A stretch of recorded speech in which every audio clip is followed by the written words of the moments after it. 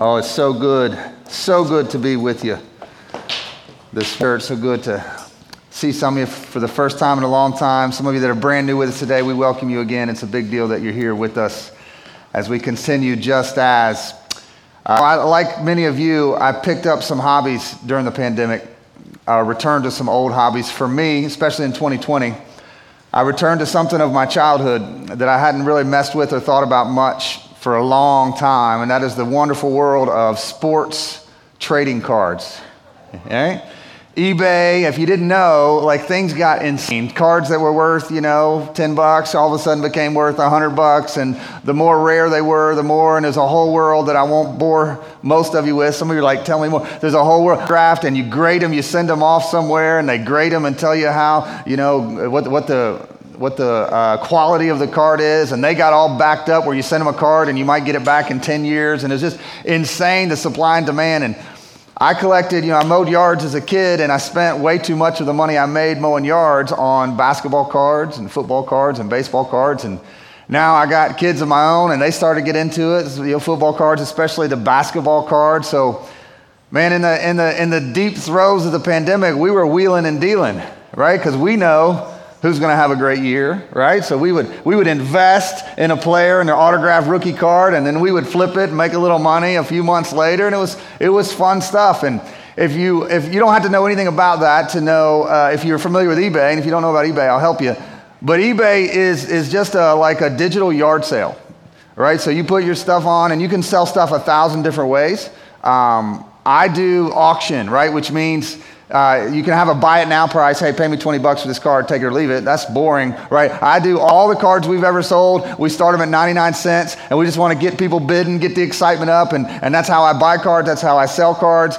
And sometimes something doesn't seem quite right, so you can go to each seller, and you can look at their seller rating, right? That tells you if people have complained, if they're shady or whatever. So 100% means nobody's ever said anything about you in the history of eBay. That's what I got.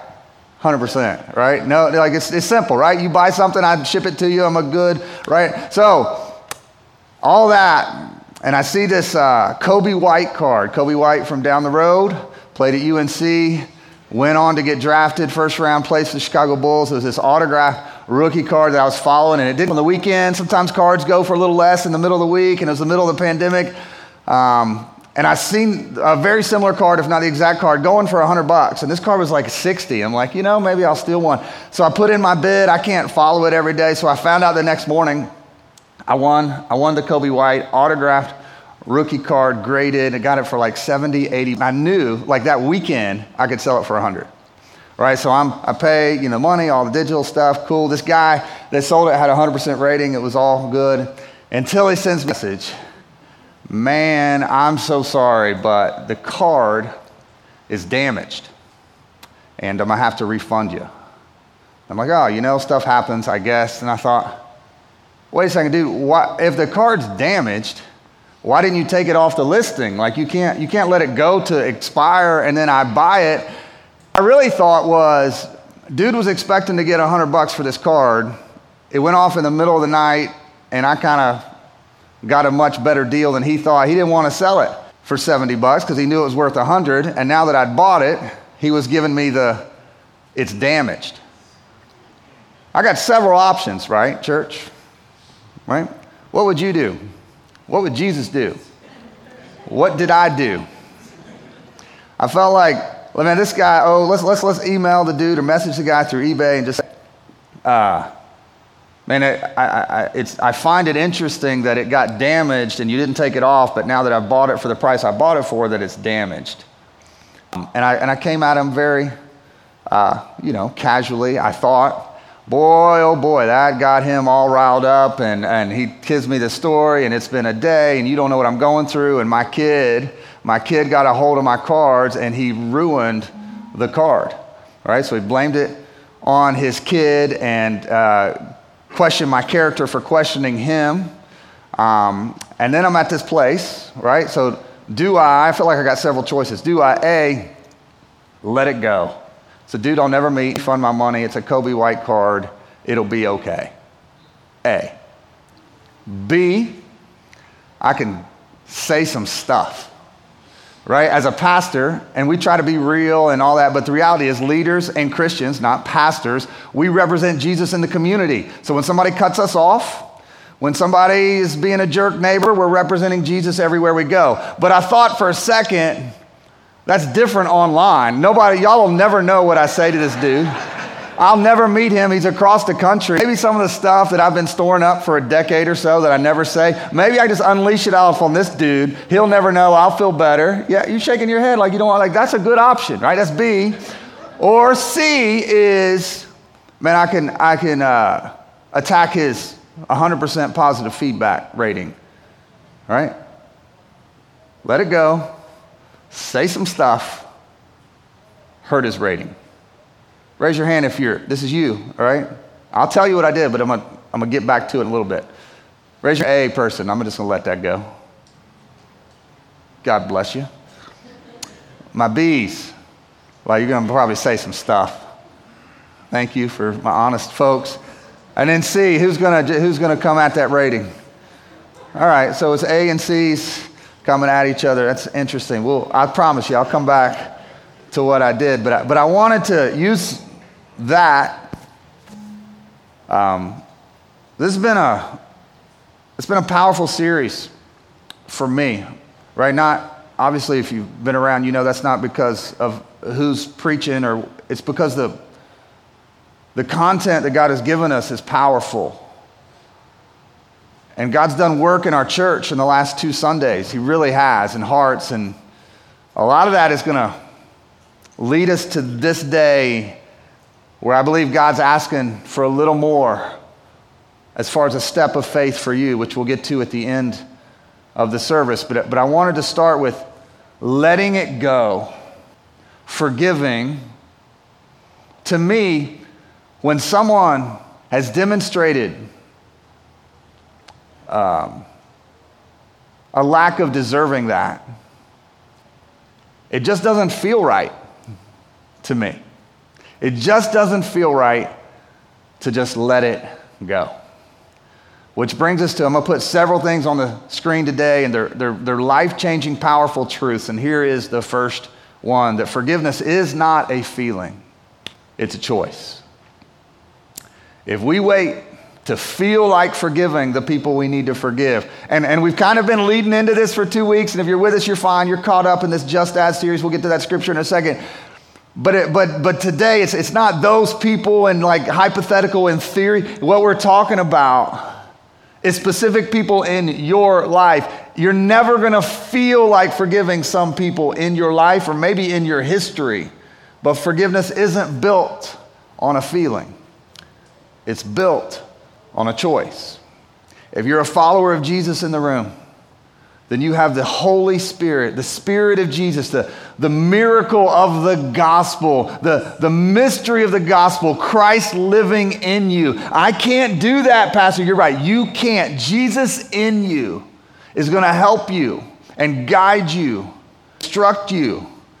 And that can get so frustrating, right? In my own heart, as I'm hearing this and knowing what we're preaching today, there's a part of me that was like, no, God, don't do that. Let me be you, and I'm all about you, and I'm so thankful for your forgiveness. I can sing those songs, and I can mean them. I love that you've forgiven me, but don't bring that into me and them, because you're perfect and you're God, but I'm not, and they have wronged me, and I'm never going to feel like it, and I don't want to. And I don't want me and you, God, to trickle over or spill over into me and that person or those people. And the answer to that is our verse for this entire series, Ephesians 4:32. Be kind and compassionate to one another, forgiving each other just as, it's the name of our series, just as in Christ God forgave you. That we cannot put these forgiveness into 2 different buckets. One's me and God, and one is me and people. No, that just as I have been forgiven, that is the forgiveness through Christ in me that I give to others. Because the love that God has for me is based on what he has done for me. Love is flowing through me now to other folks. Here's an important sentence on the screen. My sin required the blood of Jesus. You got to put your pronoun into that sentence, right? Not our sin, not their sin. My sin required the shedding of the perfect holy blood of Jesus on the cross.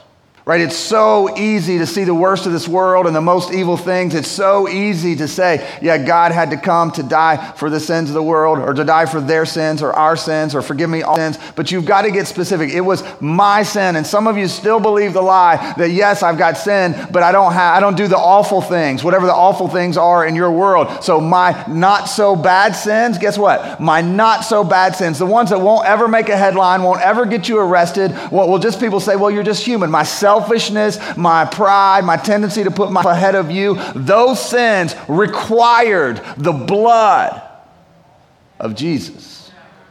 That's the beginning. Kim said it really well. If you don't start there, all of this stuff is just going to be ridiculous. It's based on what God has done for us. So here's how we're going to say it. Check this out. Your level of desperation, that's a good word. Your level of desperation to be forgiven by God is going to have a direct impact on your ability to forgive others.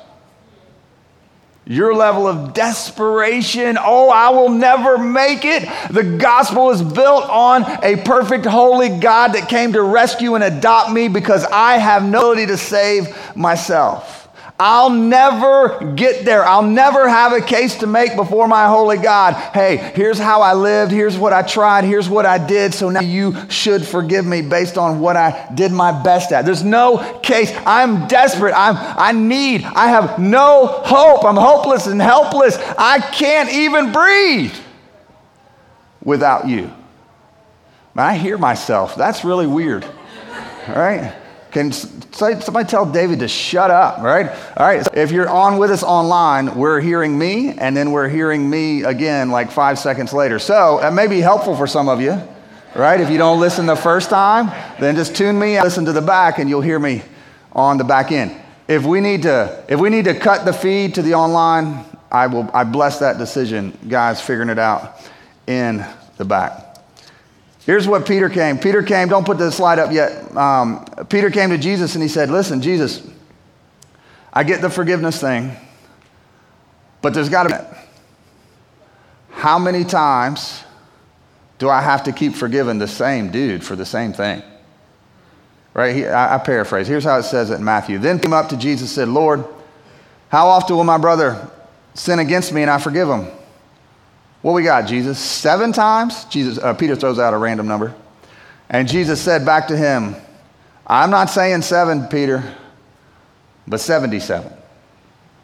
Now, if you know Jesus, it's not a literal, 78 is the time we get to not forgive. He's just going crazy. Like, you say 7, let me just multiply that out. And the meaning behind that is, we don't count how many times we forgive. And it was those 2 very important verses that lead into this story that Jesus made up. I'm gonna just read it to you. Sometimes I like to tell you the stories. I want you to see these words on the screen because the details are important because they're from the heart of Jesus. And the reason he told this story is he said, how many times I got to forgive my brother who sins against me?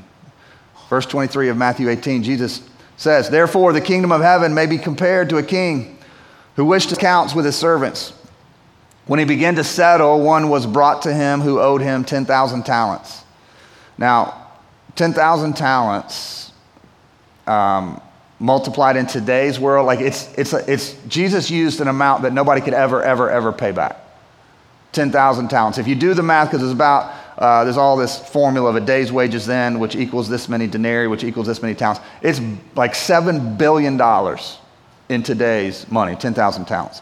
So this dude, where was I? When he began to settle 10,000 talents, and since he could not pay, his master ordered him to be sold with his wife and children and all that he had, and payment to be made. Verse 26, so the servant fell on his knees, imploring, begging him, have patience with me, and I will pay you everything, right? There's no chance he's paying everything. He'll never have $7 billion, but he's begging. And out of pity for him, the master of that servant released him and forgave him the debt. Nobody forgives a $7 billion debt. But that's what Jesus made up a story with the devils. Okay, the master forgave a debt that could never, ever be repaid. What we're supposed to be thinking about is the debt that I have against God for my sin. He's holy, I'm rebellious, and I can never repay him for my rebellion. All right, so that's the connection. Verse 28. When that same servant who had been forgiven the $7 billion debt, that same servant went out, he found one of his fellow servants who owed him 100 denarii. Right? It's like 3 or 4 months' wages today. Right? So it's not nothing, $10,000, $12,000, depending on what. So it's not nothing, but it's actually something that over time you could work and pay off. This same servant went out. He found one of his fellow servants with 100 denarii owing him. He seized him and he began to choke him, saying, "Pay what you owe." So his fellow servant fell down and he begged him and pleaded him, "Hey, have patience with me and I'll pay you." But this dude refused and went and put him in prison until he should pay the debt. It's messed up, right? Jesus told a messed up story. 31, Jesus said, when his fellow servants saw what had taken place, they were greatly distressed, and they went and reported to their master all that had taken place. Then his master summoned him and said, "You wicked servant, I forgave you all that debt because you begged and pleaded with me. Should you not have had mercy on your fellows as I had mercy on you? Just as I had mercy on you." And there's a piece of me, church, if I'm really honest, that wish Jesus, we get it. Beautiful story. Peter asked the question, we get it. End it there, but he doesn't. There's another 2 verses. And in anger, his master delivered the jailers until he should pay all his debt. So also, Jesus said, so also my heavenly Father will do to every one of you if you do not forgive your brother from your heart. Right, remember little kids? You make them stand and look at each other. Tell them you're sorry. Sorry. Now look at them like you mean it. They don't mean it. If you make them say it, they don't mean it. This is not, we're in the service and you're going to look at God, you're going to think of that person he's put on your heart and forgive them. No, it's forgive them from your heart. Well, my heart doesn't want to forgive.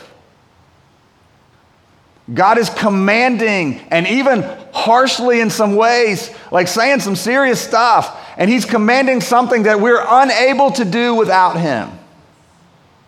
This isn't something you go do and come back to God, okay, I forgave him. He set it up so you can't. You can fake forgive him, but you can't from the heart Jesus forgive him without Jesus' help. Which is freeing. I can't do it. But he's going to help me do it. He's in me to do it. It's pretty serious based on that story. Here's how we're going to say it this morning to go with us into our week and our life. You can't be Gospel Center Church. You can't be all the gospel and stingy with forgiveness. Uh-oh. Because, man, we're all stingy at points, right? But we got to let God work us through that. I can't come up here. I've never been stingy with my forgiveness. But this is talking about overall. Even when we're stingy, we let Jesus work us through that. If we're going to decide, no, I'm staying right here. I love God, but I'm a human, so he'll get over it. But I will not forgive that. You're not all in on the gospel. Because you don't understand what it took for you to be free and forgiven. And that's why we're here every week coming back to the same thing.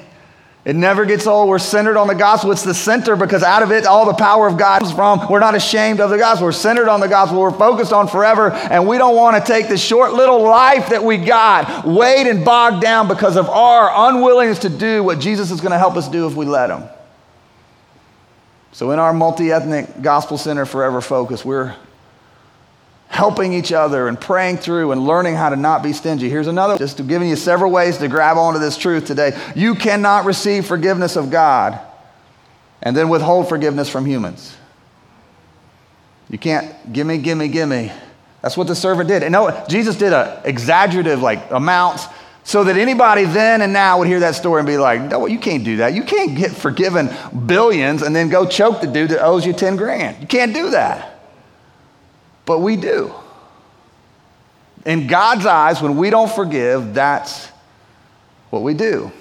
So many hard things with that, right? Number one on my list is I'm just being real, I feel if I do forgiveness, like Jesus is calling me to do forgiveness, I feel like I'm letting people off the hook. I feel like I'm letting humans that need to learn a lesson and that don't deserve I feel like I'm letting them off the hook, and in some ways I feel like I'm enabling them when I just let it go. Scripture speaks to that. There's a bunch of places, but let's hear what God put in a letter to a multi-ethnic church in the city of Rome 2,000 years ago, the 12th chapter. He said, repay no one evil for evil, but give thought to do honorable in the sight of all. If possible, listen to this, church, this is big, especially in the next week when we close this out. If possible, so far as it depends on you. Sometimes it doesn't on you, it depends on somebody else. We'll get to that. If possible, as so far as it depends on you, live peaceably with all. Beloved, never avenge yourselves.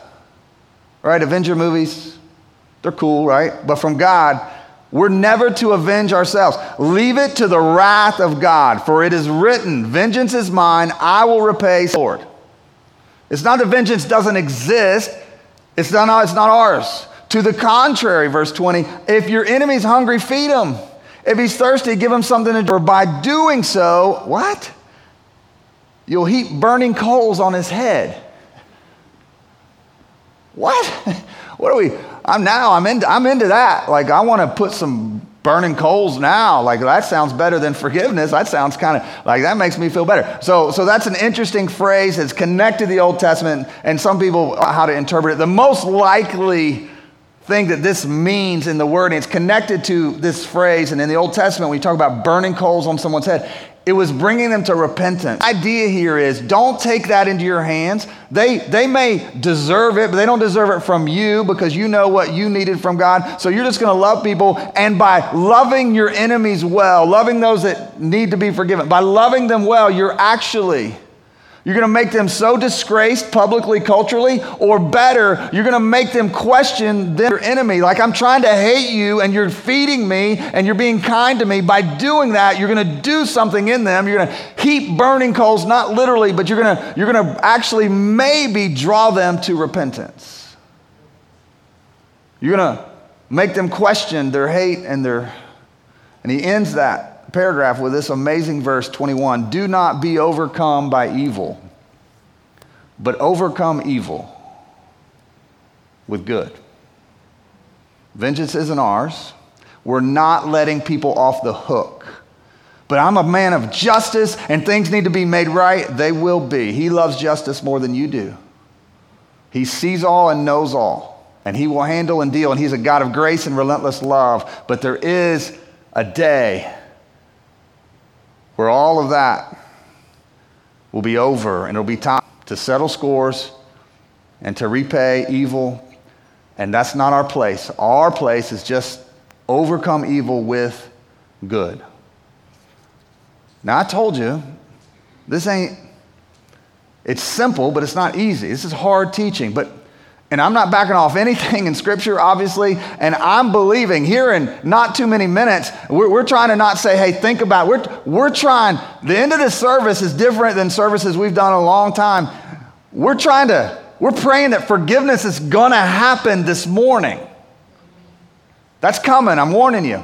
But before we get there, we need to have one other conversation, because as much as everything I'm telling you is true and from Jesus and hard and right and best for you and you're called to it, we don't understand, a lot of us, I don't think I did for a long time, the difference between forgiveness and reconciliation. So if I just ended the message here, like it's not whole. Because what you might hear is, well, God loves me so much, he sent Jesus to die on the cross, and if I want to receive that forgiveness, then I got to forgive others. So this person comes and does whatever they want to me, and I just say, yeah, thank you, may I have another, and we just live as doormats. That's not in Scripture. Forgiveness is what you're called to. That's on you. Reconciliation you do by yourself. That takes both parties or both whatever is involved. We forgive because we've been forgiven. That doesn't mean we don't have boundaries. Right? Part of me, I used to preach in this moment, I would preach, in a room this size, there's probably some that have dealt with extreme situations like abuse. And as I slowly came out of my ignorance, I learned that extreme is not the right word. Extreme's the right word if we're talking about the evil of abuse. Extreme is not the right word if we're talking about how many people in a room this size have been touched by abuse. It's not a fringe issue. It is way more rampant than anybody wants to admit, in the church, out the church. And when you're talking about, and some of you know way more and better than I wish you did, when you're talking about physical, parental, sexual abuse, yes, the God of love and mercy is going to walk you through what it means to let go of some things that have happened to you, but he's not going to call you to reconcile relationally with your abuser. That's not part of the scripture. Sometimes God's going to call you to protect your heart. And yes, to forgive and let some other people. God loves the abuser. God sent Jesus to die for the abuser. And there are people that can come around that abuser and love, but unless God tells you differently, which he has the right to do, nothing in scripture is going to call you to go try to reconcile a relationship to somebody who wronged you on that level.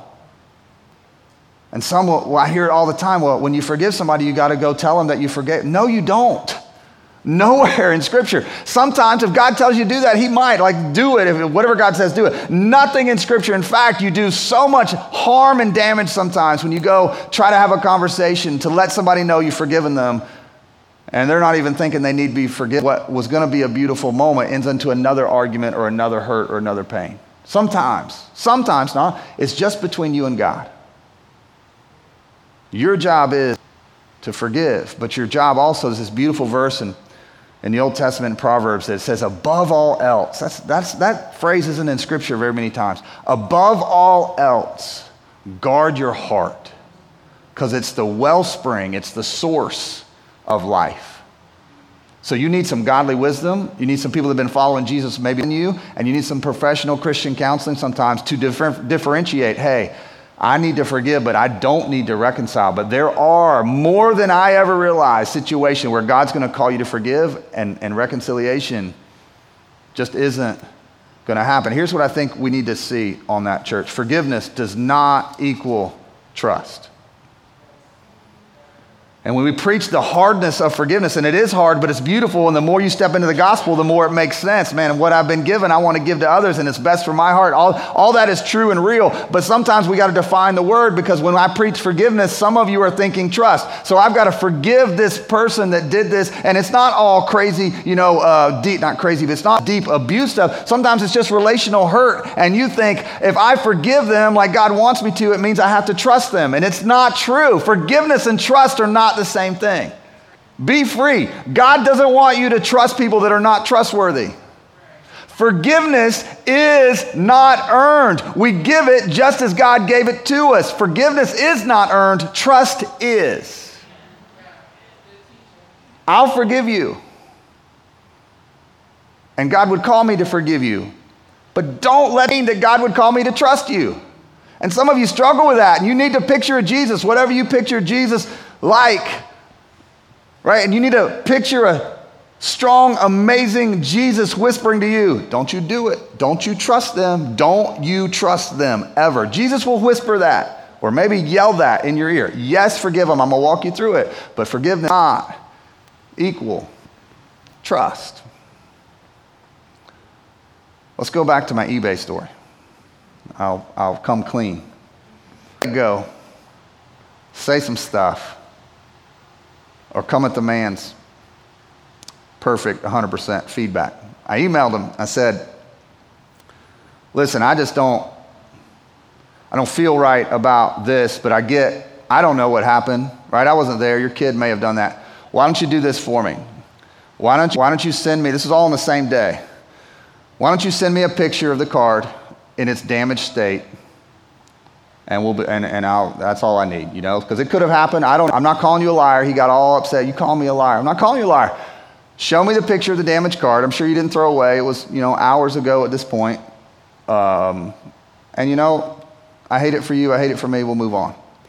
That message came back with all kinds of venom. And now he's trying to get me to go be. He's calling me names. Like, I called names like that on eBay ever. I haven't heard some of those words since high school. It's like, oh, I've never seen it in written. Is that how you spell that? I don't know if that's how you spell that. It's like, I didn't say anything about it, dude. I just said, I hate it for you. Let me see the card. But man, and I was like, listen, I'm gonna have to ding your feedback. I'm gonna have to give you a negative review because this ain't right. And he's like, oh, you negative review? I'll give you a negative review because I got 100%. I'm gonna ruin you'd give me negative. I'm gonna give you negative. I'm like, well, that's not how it works. eBay controls and polices that. I didn't do anything. Nothing in my process can negative review. They'll strike that right off and delete it. Yours, however, you scammed me, bro. I'm giving you a negative review. So what did I do? I didn't do B. I didn't say some stuff, but I went A and C. I can stand A. Back to the Future Cards was his handle. Like, I'm good with him. I'm at peace with him. I let it go. But I also ruined his 100% feedback, right? And I'm happy about it, all right?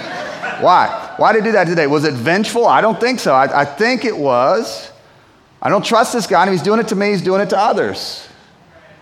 And people look at the rating and to know, doesn't mean he's not can't be a good guy, doesn't mean whatever, we all make mistakes. Maybe his kid did and whatever, he didn't want to send me the picture. I don't know, but it didn't feel right. I'm going to ding because, you're bringing it back away from eBay, sometimes not holding people accountable enables them to hurt other people. And I'm not talking about eBay. Sometimes you think, well, I got to forgive. And you think that means trust or that means sometimes God's going to call you to forgive and hold somebody accountable because not holding them accountable just enables and reinforces them to continue doing to you or doing to others what they've done to you. I went this week, I haven't looked in months and months. I went and found this guy's rating. He has all kinds of negative reviews and then he ghosted, like he's gone. His account is deleted and he doesn't exist except in the comments. And you can see my comment to him. Guy sold me the card that didn't send it to me, and then his comment back to me, this dude called me a liar, rude, exclamation point. That's the only public conversation part, right? Let it be, right? Let it go. But greater eBay good. So you know what I'm saying? You got to be able to let Jesus guide you through forgiveness. I can forgive, but I can't necessarily reconcile. Why? Because reconciliation requires repentance. You cannot reconcile with someone without repentance. If there's been an offense done wrong, then that has to be repented of. There has to be sorrow. There has to be remorse. It has to be communicated. We desire reconciliation. We're not anti that. We love reconciliation. That's so central to the gospel. We want that whenever we can get it, but we can't control it. Some of you have relationships that you would love and you're praying for them to reconcile, and God is beautiful answering those prayers. But at the end of the day, that's between him and that person. You can forgive, but you can't mandate or manipulate or control reconciliation. It requires repentance. If I wrong you some way, and I don't care that I wronged you, right? So I've wronged you in some way. Maybe I know, maybe you bring it to my attention and I don't care or whatever. I don't care that I wronged you. Reconciliation can't happen. Doesn't matter how sweet you are. Doesn't matter how forgiving you are. I have wronged you and I don't care. There is no scenario where reconciliation comes out of that. We just got to accept that. Forgiveness still happens. You still forgive me. I wronged you and I don't care. Why do you forgive me? Because you should? No, because it's an act of worship. Forgiveness is an act of worship. Don't think I'm letting this person off the hook. Think I'm worshiping God and being obedient because of what he's done to me, I'm going to do to others, regardless of their response. Like we think worship and song, and that's what I just love. It's just so good to be in this room and do this and worship sing this truth that we sang. But worship is way more than the songs we sing. It is an act of incredible, intimate worship to forgive someone who doesn't care that they wronged you.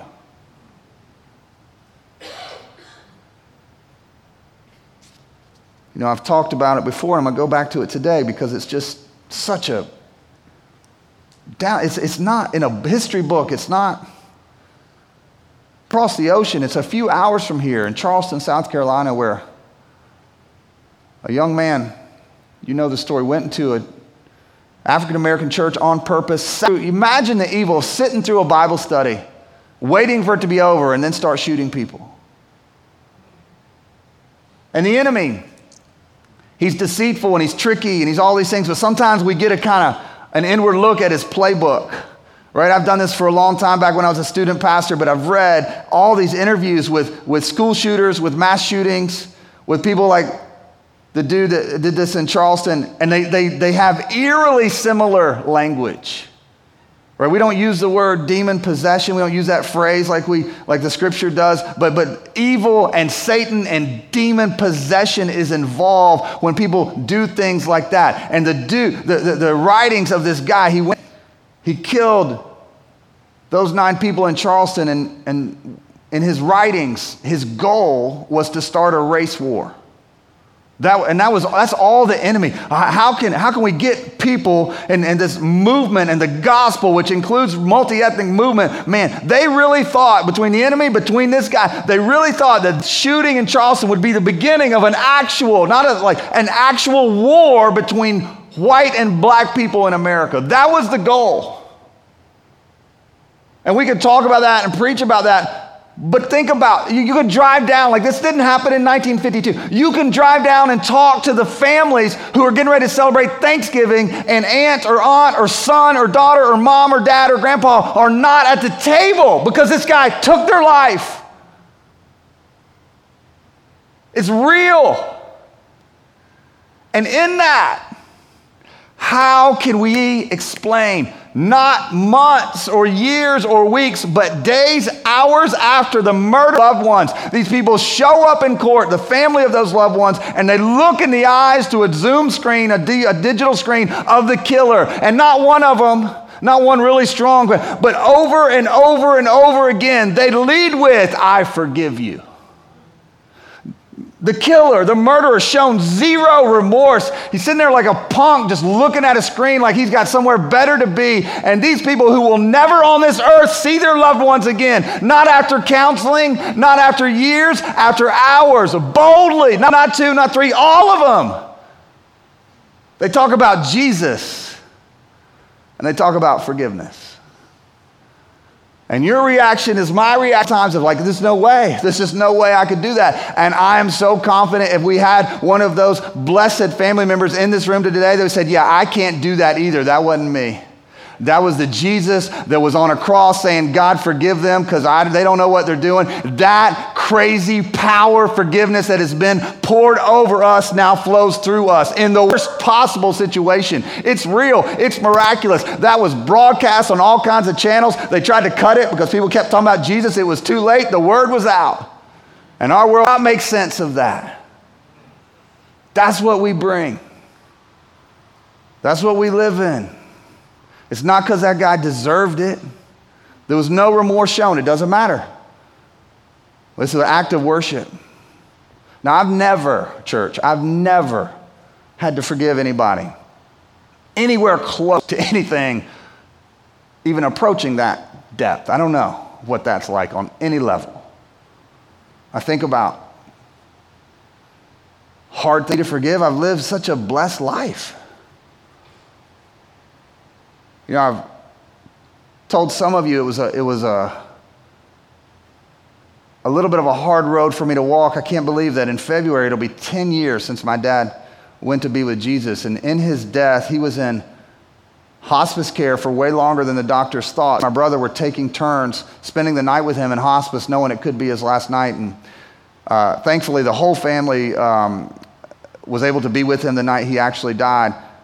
But in those nights, I kept waiting for the big father-son speech. I kept waiting for, son, I'm about to go, and I just want to remind you.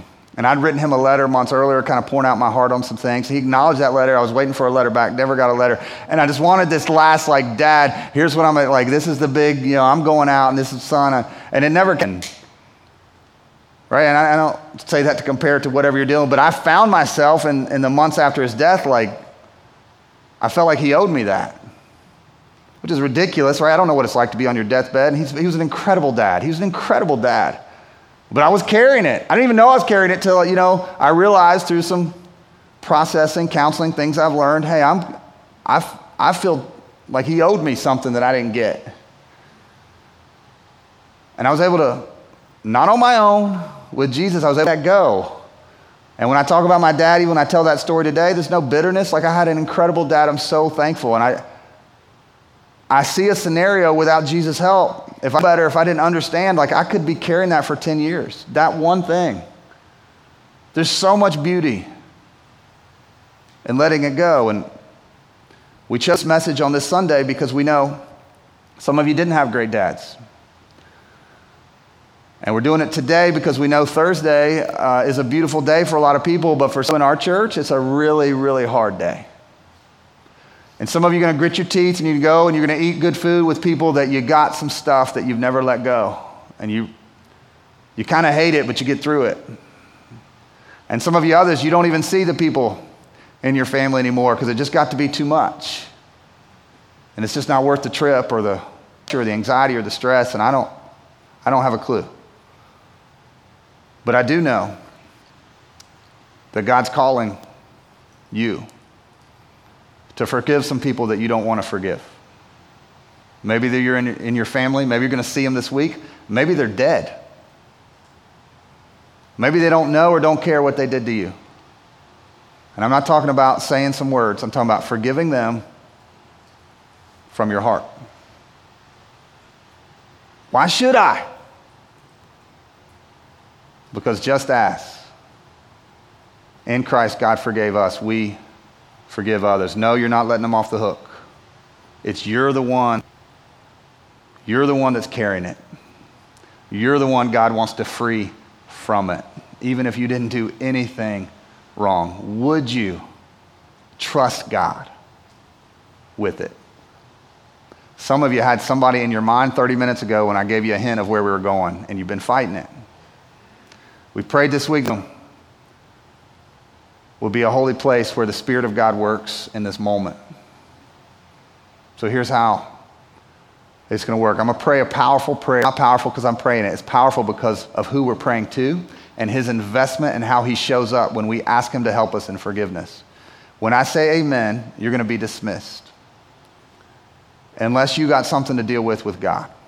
So the reason we're dismissing you, you're not less of a Christian, you're not any of that. Like, some of you got places to go, some of you got kids to pick up, some of you good, right? So go, and God bless you. If you want to have conversations and cut up, do that in the parking lot or in the lobby. Go to Angel Tree. We got to take care of those families. This is like, do all that.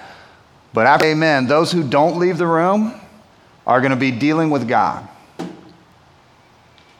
When I think about those Charleston families, I think there's two pieces of forgiveness. There's the initial, I'm going to let this go, and I bet there's been days where they had to bring it back to God. It's not just simple like I let it go and it's over forever. We're humans. There's a process. But the process of healing can't begin until that initial, from the heart, I'm giving this to you, God. I don't even want to, but I'm trusting you. I'm going to put this thing carrying and holding against whoever. I'm going to put this in your lap. We don't think you need to pray about that this week. We're thinking from Scripture, you need to let that go. If you understand what God's saying, you need to let it go now. So I'm going to pray. When I say amen, if you would quietly exit the room, unless you want to spend some time just letting something go before God. Don't go into your week carrying whatever it is against whoever it is. And we're going to leave you alone in the room to pray, unless if we see you praying and your hand is up, that signifies to some of our leaders that you would like a human to come and pray with you. We're not going to mess with you unless we see your hand. If we see a hand, then somebody will come pray over you. All right? We hope you have a great Thanksgiving. I'm going to pray when I say amen. I would ask you to quietly leave unless you are going to let some things go before God. Once you do that, however long that takes, you can dismiss as well.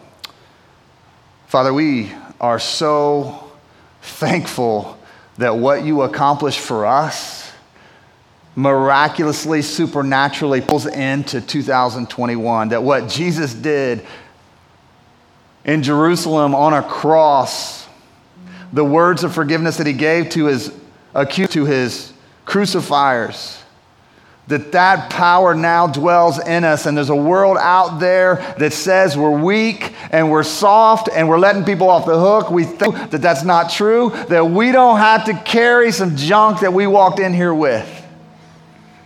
And God, we love reconciliation. There's going to be some beautiful conversations and reconciliations in our church from your truth. But God, there's also going to be some stuff that we cannot reconcile. All we can do is put it in your lap. And God, we know there's an enemy, and we know he wants us to carry this, and we know he wants us to believe some lies, that there's nowhere we can go and nothing we can do. God, would you just help us trust you with what we've been holding? God, speak to hearts and minds in this room. Let them know who and what and how, and give them courage from the heart to forgive people that don't deserve it. Not tomorrow, but right now in this room today. And we pray in Jesus' name. Amen.